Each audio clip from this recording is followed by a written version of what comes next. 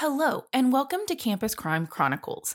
I'm your host, Nicole Turner, former college professor, current college administrator, but always a true crime addict.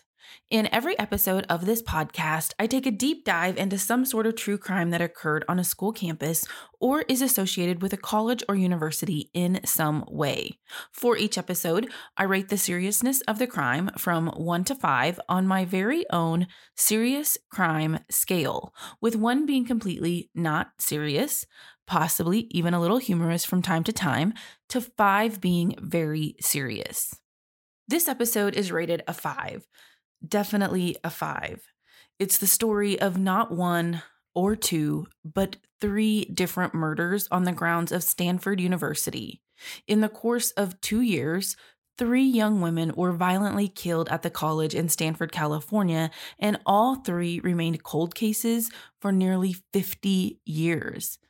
That is, until DNA technology brought out the smoking guns investigators needed to finally link the killers to their heinous crimes. This episode is titled Slayings at Stanford, so without further ado, let's get started.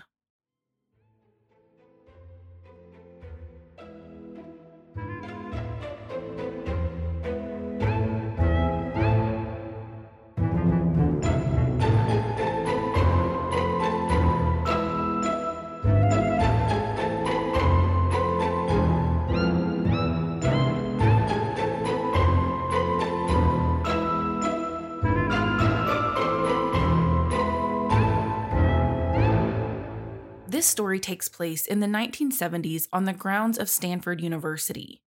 Though the university is actually located in Stanford, it also neighbors Palo Alto, California, which is a city in Santa Clara County, and it's only about a 40-minute drive to San Francisco from Palo Alto. According to ABC's 2020, during this time in the 70s, the San Francisco area was booming with a new music and free love movement, and the drug culture was exploding across the area as well. But it was also a time where the area faced a string of violent crimes and murders. And San Francisco is even considered to be the birthplace of the American serial killer. You know, the dudes who end up being white males, extremely sly, manipulative, and cunning, guys who would convince anyone that they were simply the guy next door, like the Zodiac Killer, the Golden State Killer, and Charles Manson, just to name a few. So that was the climate and culture during this time, which kind of puts everything into a little more perspective as we go through the episode. Now, let's go back to the summer of 1974, when a 19-year-old young woman, Arliss K. Dykema, married her high school sweetheart, Bruce Perry. Arliss and Bruce were originally from Bismarck, North Dakota, where they attended high school and got married in Arliss's home church. After saying I do, the newlyweds moved to California and started married life at Stanford, where Bruce began attending college as a pre-med student and Arliss began working as a receptionist at a Palo Alto law firm. The two moved into on-campus housing, specifically in Quillen Hall in Escondido Village. Then, about 2 months after getting married and moving to Stanford, on October 12, 1974, Bruce and Arliss got into some sort of a spat, according to Palo Alto Online. Oxygen reported the two had been walking to the mailbox that night, and around 11 p.m. as they were walking, Arliss and Bruce began arguing about checking the tire pressure in their car. After they argued for a bit, Arliss, being a religious woman and a devout Christian, told Bruce she was going to go to Stanford's chapel on campus to pray. That chapel was the Memorial Church. And Bruce later reported that he watched her walk off in the direction of the chapel between 11 and 11:30 p.m. Palo Alto Online reported that other people corroborated this story and saw Arliss at the chapel at about 11:35 p.m. They remembered this time specifically because that is the time that the night watchman, or technically the security guard, told people at the church, the iconic landmark at Stanford, he told them that it would be closing in about 15 minutes.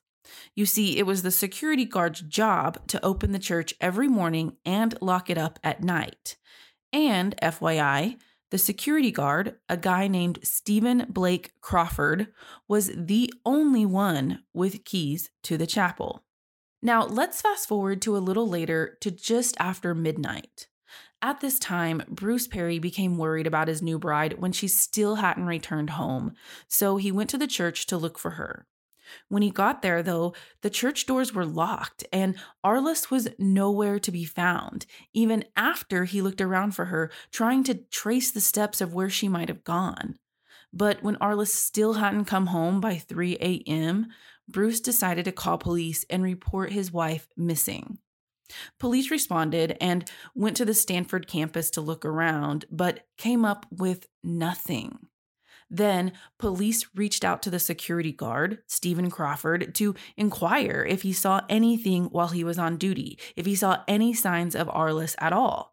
But Crawford told them that he locked the church doors just before midnight, and then he said he had actually done another sweep on the church grounds at around 2 a.m., but he reported that he had not seen anything unusual.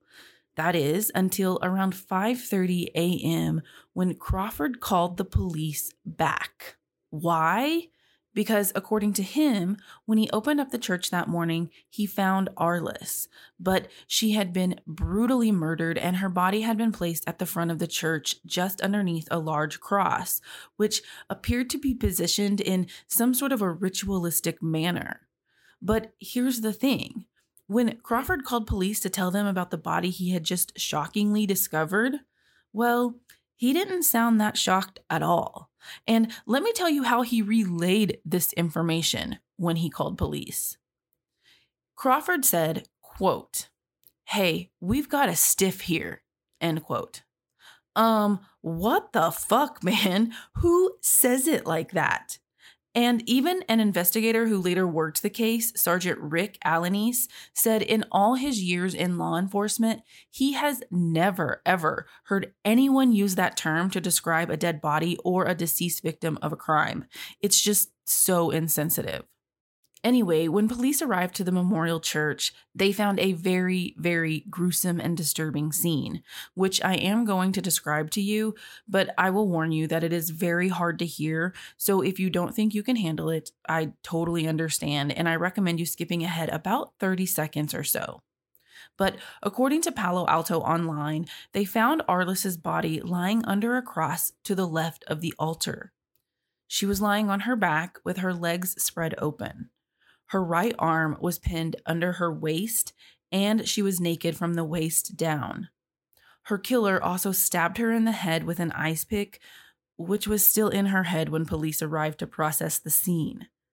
According to Oxygen.com, she was also sodomized with a 5-foot-long church candle, and another candle had been forced into her chest through her blouse. She also had wounds on her neck consistent with strangulation. However, the coroner at the time determined that Arliss's actual cause of death was from the ice pick in the back of her head. And he determined that she died around midnight that night. Oxygen.com reported that after the murder, the dean of the chapel was brought in, and when he saw the scene, he said, quote, "Well, this must be the work of the devil," end quote. During this time, while they were processing the crime scene, police gathered 2 pieces of DNA evidence. The first was a pillow near Arliss's body that had semen on it, and the other was a partial palm print on one of the candles.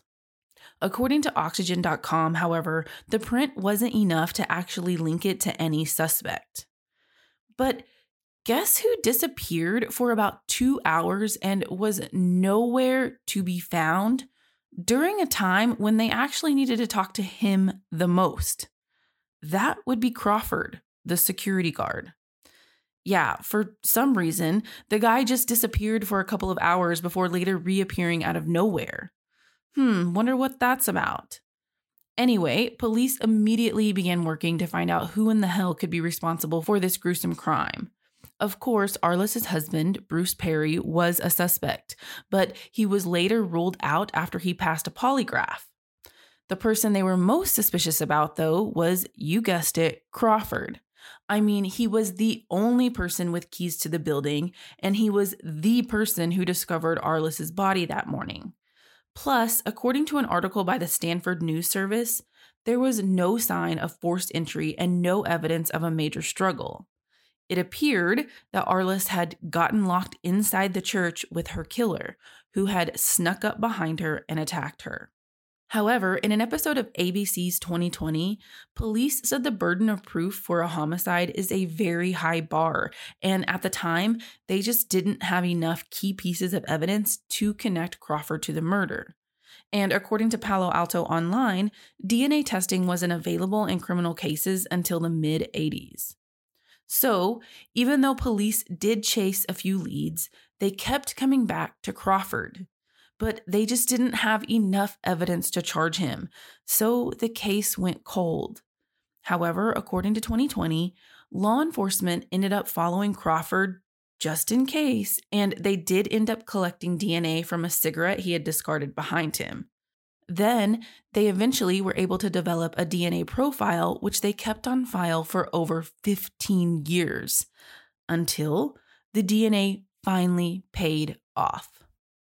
At a press conference, Santa Clara County Sheriff Lori Smith said that advances in forensics and DNA testing allowed the case to be reopened. The person leading the investigation was Sergeant Rick Alaniz, who said he spent months reviewing decades of reports, creating fastidious spreadsheets of all the evidence, and he reviewed recordings from the night of the murder. But again, they continued circling back around to Crawford. Especially because remember when I said he disappeared for about 2 hours while police were processing the scene back in 1974? Well, Sergeant Alaniz told 2020 that he thinks Crawford left to change his clothes and discard evidence. So hopefully he was thinking that they wouldn't find anything to connect him to the crime. But DNA does not lie, folks, and Sergeant Alaniz caught the break in the case that he was looking for. In 2015, Alaniz was re-examining some of the evidence, and he realized that a key piece of that evidence appeared to be mislabeled. Inside the evidence bag were a pair of Levi's jeans. The label on the outside read Arliss Perry. But Alaniz noticed the jeans were a size 36-32, a much larger size than Arliss would have worn. It was way too large for her stature. And they soon realized that these pants were Bruce Perry's pants, not the pants of Arliss Perry and not the pants that Arliss was wearing that night. So they ended up finding Arliss's pants in the evidence and immediately sent them to the crime lab for testing because apparently they also realized that the pants had never been tested at all. And soon, they found out that a DNA profile was located on Arliss's pants, and that partial DNA profile was a match to the DNA of Stephen Crawford. So, in 2016, Sergeant Alaniz brought Crawford in for an interview. When Alaniz started questioning him, though, Crawford shut down. Alaniz asked him, "Any reason why your DNA would be on her blue jeans?" Crawford responded, "Only because I was there." Alaniz said, "Okay. Well, any reason your DNA would be on her panties?" And Crawford said, quote, "I don't think so. Was she dressed at the time or?" End quote. Then he got super defensive, said he was starting to feel like he was being interrogated, and he shut the interview down and went home. The next big event in this nearly 45-year-old cold case came in 2018 when Sergeant Alaniz and his team obtained a search warrant for Crawford's apartment. Their intent, of course, was to search his house and arrest him. So even though they had a search warrant, Alaniz told 2020 that he decided to approach the situation a bit differently. After all, he knew they kind of only had one shot at this, and given Crawford's defensive behavior in their previous encounters, Alaniz knew Crawford needed to feel like he was in control, rather than the police being in control. And that's how they approached the search warrant, with caution and as subtle and as low-key as they possibly could. So Sergeant Alaniz and a team of officers went to Crawford's apartment in San Jose and simply knocked on the door to see if he'd answer. Well, he didn't. But when they continued knocking, Crawford finally peeked his head out from behind the blinds in his apartment and hollered at them through the window.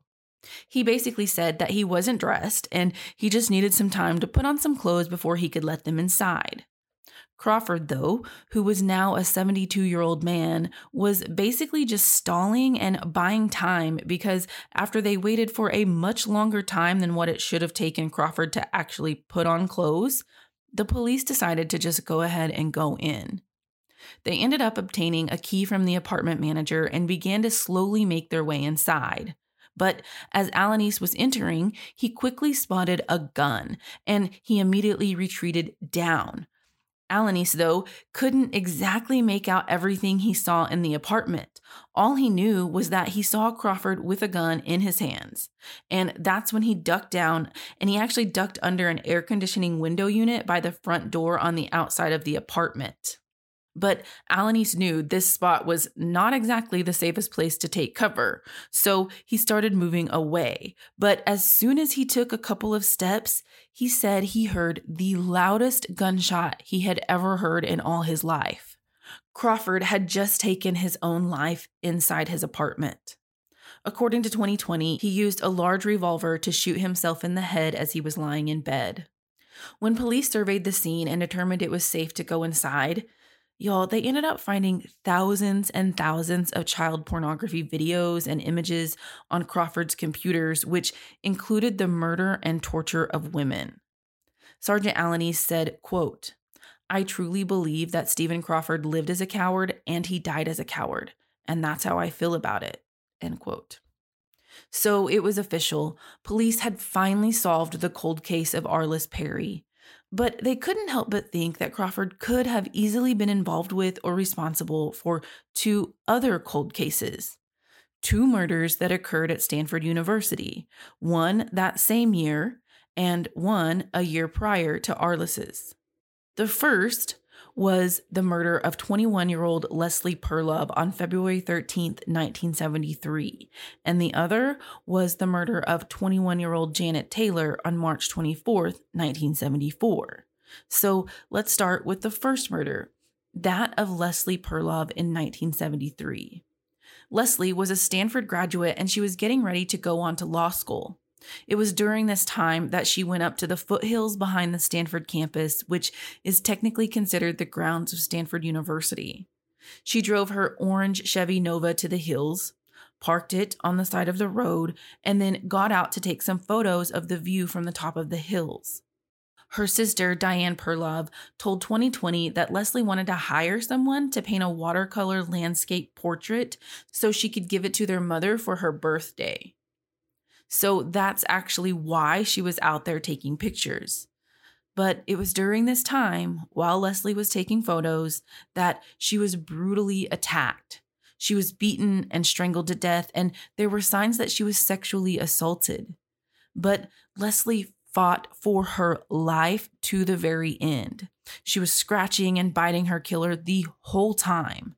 We know this because, according to 2020, a lot of evidence was preserved from the crime scene, particularly a lot of DNA evidence, including several fingernail scrapings.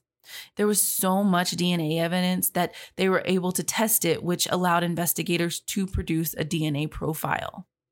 They assumed the DNA profile would likely match Stephen Crawford's DNA because, they just officially determined he was in fact responsible for Arliss Perry's murder. But investigators were completely shocked when the DNA did not match that of Crawford's. This meant there was another killer responsible for Leslie's death, and that is pure horror in and of itself, knowing that not one, but at least two different men were going around in the 70s killing women at Stanford University. And yes, I said men because even though the DNA profile didn't match Crawford's, remember, I said they still produced a profile and it did match another male's DNA. And all I can say is thank goodness for 23andMe and Ancestry and all those other DNA testing companies, because the crime lab developed an investigative lead through genealogy, which led them to a person of interest. That person was a married father of two, John Getrew, whom they discovered also worked at Stanford during the time of the murders.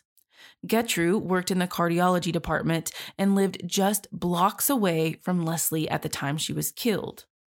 After looking into Getrew a bit further, Sergeant Noe Cortez, the lead investigator on this particular cold case, and his team discovered that Getrew still lived in the Bay Area. So they began following him to collect his DNA, and they were soon able to do just that after Getrew discarded a used coffee cup in the trash can. Sergeant Cortez told ABC's 2020, quote, "I sent that to the Santa Clara County Crime Lab. They confirmed that the DNA on that item was the same DNA that was underneath the fingernail clippings of Leslie Perlov." End quote. After this, police moved quickly and arrested the then 74-year-old at his home in Hayward, California. According to the Los Angeles Times, Getrew was officially arrested and charged with Leslie's murder on November 20th, 2018. Now, though, with him sitting in the Santa Clara County Jail, investigators still had some work to do. You see, they needed to determine if he was the one who murdered yet another woman on the campus of Stanford University, which occurred on March 24th, 1974. That person was 21-year-old Janet Taylor, the daughter of Stanford's athletic director at the time, Chuck Taylor. Investigators interviewed by 2020 said that at the time, Janet was living with her boyfriend on the coast of California, but she had a job in the Palo Alto area near the university.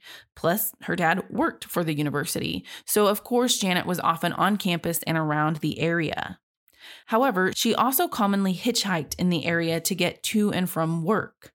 I know what you're thinking because I was thinking the same thing. Yes, hitchhiking is dangerous, but it was not considered so dangerous in the 70s. And in fact, it was actually a pretty common way to get around during this time. And cold case investigator Rick Jackson even told 2020, quote, "It was a time where people did hitchhike a lot. It was just a common way of getting around. Although parents did not like it and they warned their children against it, it was a pretty common occurrence," end quote. So on March 24th, 1974, Janet had been hanging out with some of her friends at Stanford University. But around dusk at about 7 p.m., she told her friends she needed to leave and go back home to La Honda to feed her dogs. They offered her a ride, but she was so used to hitchhiking that she told them she would just get home that way. She didn't want to put any of them out for a ride, and she was comfortable hitchhiking the short distance home, which was less than 20 miles away. But unfortunately, as I'm sure all of you know where this story is going, Janet did not ever make it home that night. And the next day, at around 10 or 10:30 a.m., someone driving by a drainage ditch off of Sand Hill Road spotted a body and called police. It didn't take them long to identify the deceased person as Janet Taylor. Investigators said Janet had sustained severe trauma where she had been struck several times. Similar to Leslie Perlov's murder, Janet, too, had been severely beaten and strangled, and investigators determined the killing was sexually motivated because her pants had been ripped in the crotch area. But listen to this. She was not actually raped or sexually assaulted. You see, Janet had a brown belt in karate and she knew how to defend herself. So she fought and she fought hard. So hard that authorities believe the killer had to actually murder her before he initially wanted to because she was fighting so hard for her life. At the time, though, police didn't have any suspects. They did have a feeling that both Leslie and Janet were murdered by the same person because they had several similarities. For starters, they were the same age. They were both 21 years old. They both suffered blunt force trauma. They were both brutally beaten with bruising to their faces and eyes. And they were both strangled to death on the Stanford University grounds. So now, years later, and now that they finally had a DNA profile to work from, the crime lab tested Janet's green corduroy pants she was wearing that night, and they swabbed the torn crotch area. Lo and behold, the profile from Janet's pants matched the same profile as the DNA from Leslie's case. It was official. John Getrew had killed both Leslie Perlov and Janet Taylor. So let's talk a little bit more about this terrible, awful excuse of a person, John Getrew. Y'all, he had lived a completely normal life. Yes, I'm definitely putting air quotes around normal because I'm saying it in the sense of what most of us would consider normal. He was married to the same woman for 25 years, Linda Caputo, and they remained married until Linda died of cancer in 2003. John and Linda had 2 children, including a son they named Aaron. And Aaron told 2020 that his father went to their ball games, coached their teams, helped them with their homework, and overall just played a big role in their lives growing up. But Getrew had a past that his family did not know about. While Getrew may have seemed like the normal family man next door, he was far from what he appeared to be. You see, authorities had actually discovered that years before he was arrested, a man by the name of Evan Williams had come forward and provided a tip to the FBI about a potential killer living in the Bay Area. This man, Evan Williams, was trying to warn police about John Getrew, the man whom he said killed his sister, Margaret Williams, all the way back in 1963. Evan said, quote, "I'm calling to let you know about a man in California who has committed murder that you probably have no idea about," end quote. Evan explained to 2020 that his father was a military chaplain and their family lived on a military base in Germany. At the time, in 1963, his sister Margaret was 15 years old and a freshman in high school, and Getrew, who was also in Germany and went to the same high school, was an 18-year-old junior. During this time, the local teen center was hosting an after-school gathering. Pretty sure it was like a teen dance, but Margaret and Getrew both attended the event, which was supposed to end at 10:30 that night. But apparently, it had started raining, so Margaret's father drove to the teen center to pick her up. When he arrived, though, someone told him that he had just missed her and she had recently left about 5 minutes prior.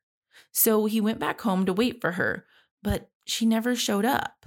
At first, Margaret's parents were still not super concerned and just hoped that she was delayed due to the rain. But when Margaret was still not home by midnight, they became very worried and called police. They said their daughter never misses curfew. She was supposed to be home around 11 p.m., but she was not home and nowhere to be found. So police quickly began searching for Margaret, and they soon found her at 1:11 a.m. She had been raped, strangled, and her lifeless body was left in a baseball field behind the teen center. Right away, police discovered exactly what happened and exactly who was responsible for Margaret's death. At about 10:15 p.m., Margaret left the dance and multiple witnesses saw her walking and talking with Getrew. He was officially the last person to see her alive. In 1964, Getrew was convicted of murder in the Germany juvenile court system. But it's a bit odd because even though he was a junior in high school at the time, he was already 18. So I'm not sure why he was still convicted as a juvenile rather than an adult, unless maybe 18 was considered to still be a juvenile back then. I'm not sure, and I didn't look it up. But nonetheless, his sentence reflected that of a juvenile as well. According to 2020, the maximum sentence for a juvenile at the time was only 10 years for homicide, and Getrew only had to serve 6 years. Then, according to a memo that 2020 obtained, Getrew was released from juvenile detention in Germany on March 7, 1969, and as part of his release terms, he was ordered to leave Germany, like get out of the country, within 24 hours of his release. Evan Williams said, quote, "They released him on one day and he was on a plane the next day to the United States. It's kind of like Germany going, okay, it's out of our hands," end quote. Yes, I'll wait while you gasp as much as I did while I was researching this story about that. They just let him go back to the United States after 6 years after he literally killed somebody. Anyway, it was because of this that Evan Williams decided to alert authorities that there was a convicted killer living free among them in California. Evan explained that he did not know at the time at all that Getrew had committed any other violent crimes, but he said he just wanted to alert authorities because he thought Getrew could potentially be the Golden State Killer, or at the very least, he would definitely commit more violent crimes. And clearly, Evan was exactly right because Gertrude killed both Leslie Perlov and Janet Taylor. But the story gets even crazier. You see, before he became the so-called loving father and husband that he would cloak himself as being, Gertrude was married to his first wife, Susan, and he was a stepfather to Susan's daughter, Kathy. From 1970 to 1978, so for 8 whole years, Gertrude sexually molested Kathy, who was only 6 when the abuse started. Kathy told 2020 that Gertrude would come into her room at night and she'd wake up with a man in her pants. She said, quote, "He wanted me to call him daddy, but in my head, daddies don't do to their little girls what he did to me," end quote. Gertrude also knew how much Kathy liked pets, and working at the Stanford campus, he would often have the opportunity to find pets, and so he would bring them home to her. Like one time, she said he brought a rat home for her to keep as a pet, but he eventually decided that the rat needed to die. Y'all, he made Kathy watch him kill the rat. She said he put it in a jar of formaldehyde and made Kathy watch as the rat suffered and died. She also said that this became a regular occurrence of other pets he would bring home to her. Y'all, I just can't with the pure cruelty and evilness of this man. However, although this was happening for several years, Kathy said she never told her mom anything Gertrude had done because, well, he threatened her, not with her own life, but with her mother, Susan's life. Gertrude told Kathy that if she ever told anyone what was happening, he would hurt or kill her mother. So Kathy, of course, stayed quiet until one day the horror finally came to a stop. While the 3 of them, Gertrude, Susan, and Kathy, were away visiting Gertrude's sister at her home in Salinas, California, Gertrude took Kathy to a back room and started molesting her. But by God's sheer graces, Susan walked into the room while this was happening and shit immediately hit the fan. Susan pretty much ended their marriage right then and there. But before calling it quits completely, Susan decided to take all 3 of them to therapy where they could try to work it out through a psychologist. But when the psychologist tried to say, well, this sometimes happens between fathers and stepdaughters, Susan said, "The hell it does. What the fuck?" And she was officially done after that and divorced the pathetic, worthless man. But here's the thing. He committed the murders of Leslie and Janet while he was married to Susan. And neither Susan nor Kathy, nor the police for that matter, had any idea whatsoever. According to 2020, Gertrude was basically hiding in plain sight. In the 70s, he played the role of a loving husband and stepfather, or whatever you wanted to call him at the time, but he played that role in Palo Alto. And then in the 80s and 90s, he was the baseball coach and soccer dad to his 2 other children. And nobody besides his victims had any idea of his true nature. His son, Aaron, who is now married with a child of his own, said, quote, "It would be crazy to say he wasn't a loving father. He was a big part of our lives. I felt like our family was the typical all-American family," end quote. However, Aaron does not doubt that his father committed the murders. He knows that DNA and science does not lie. Aaron told 2020, quote, "It kind of blew me out of the water and I thought, there's no way. They got the wrong person," end quote. But Aaron went on to say, quote, "I don't want to believe it, but it's reality. It's the truth. I don't doubt that he ever did it. It's just hard to think that it's true," end quote.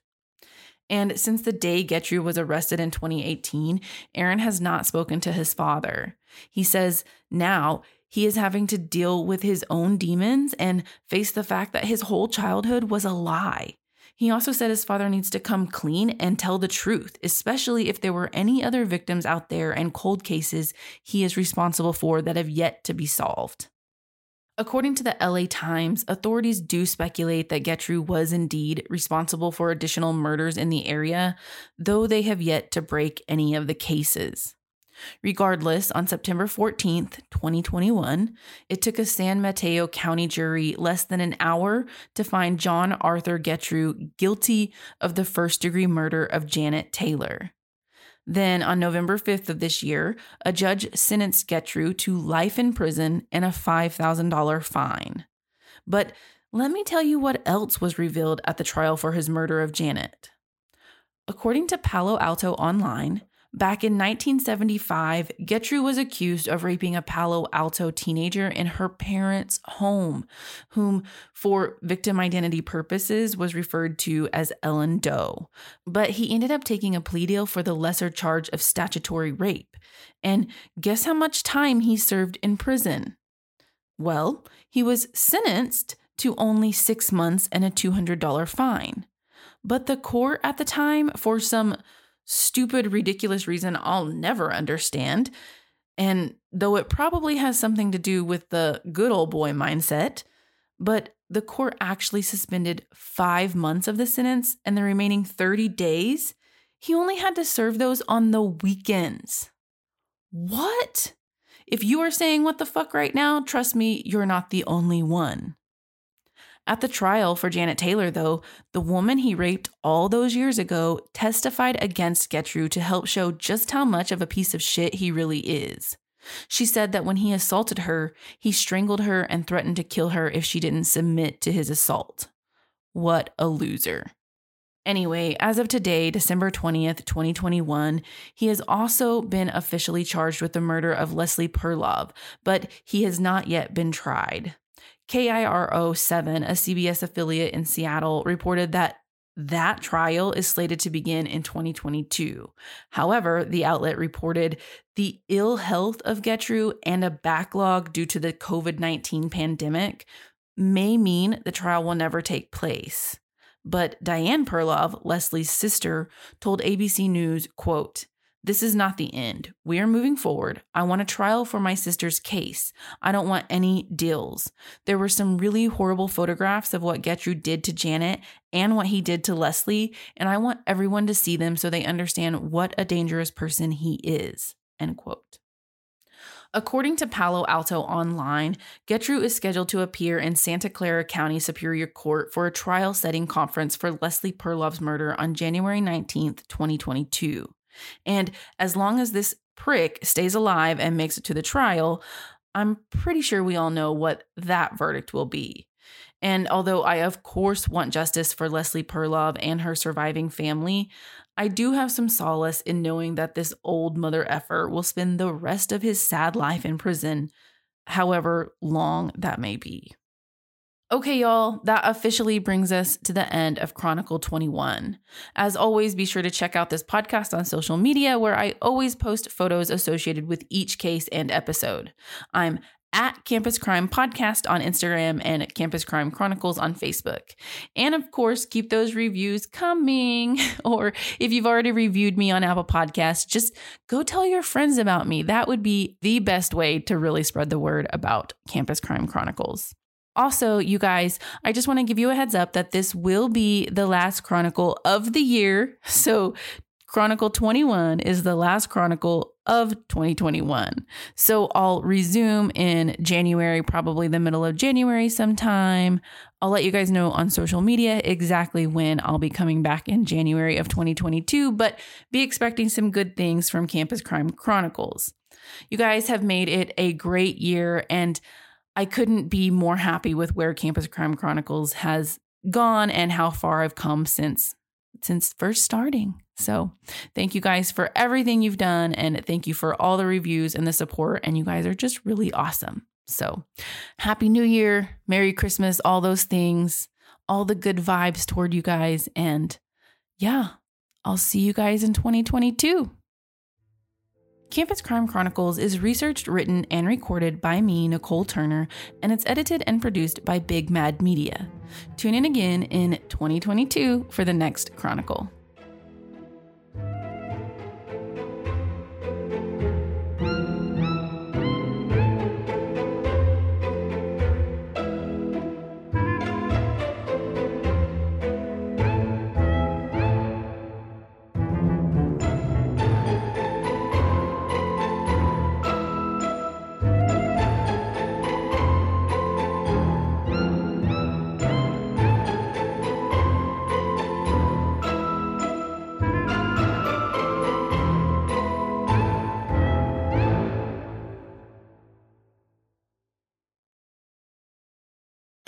This summer's must-read mystery is Meredith Adamo's Not Like Other Girls. A girl's search for her missing classmate digs up dangerous secrets in this unput-downable feminist thriller, perfect for fans of Veronica Mars and A Good Girl's Guide to Murder.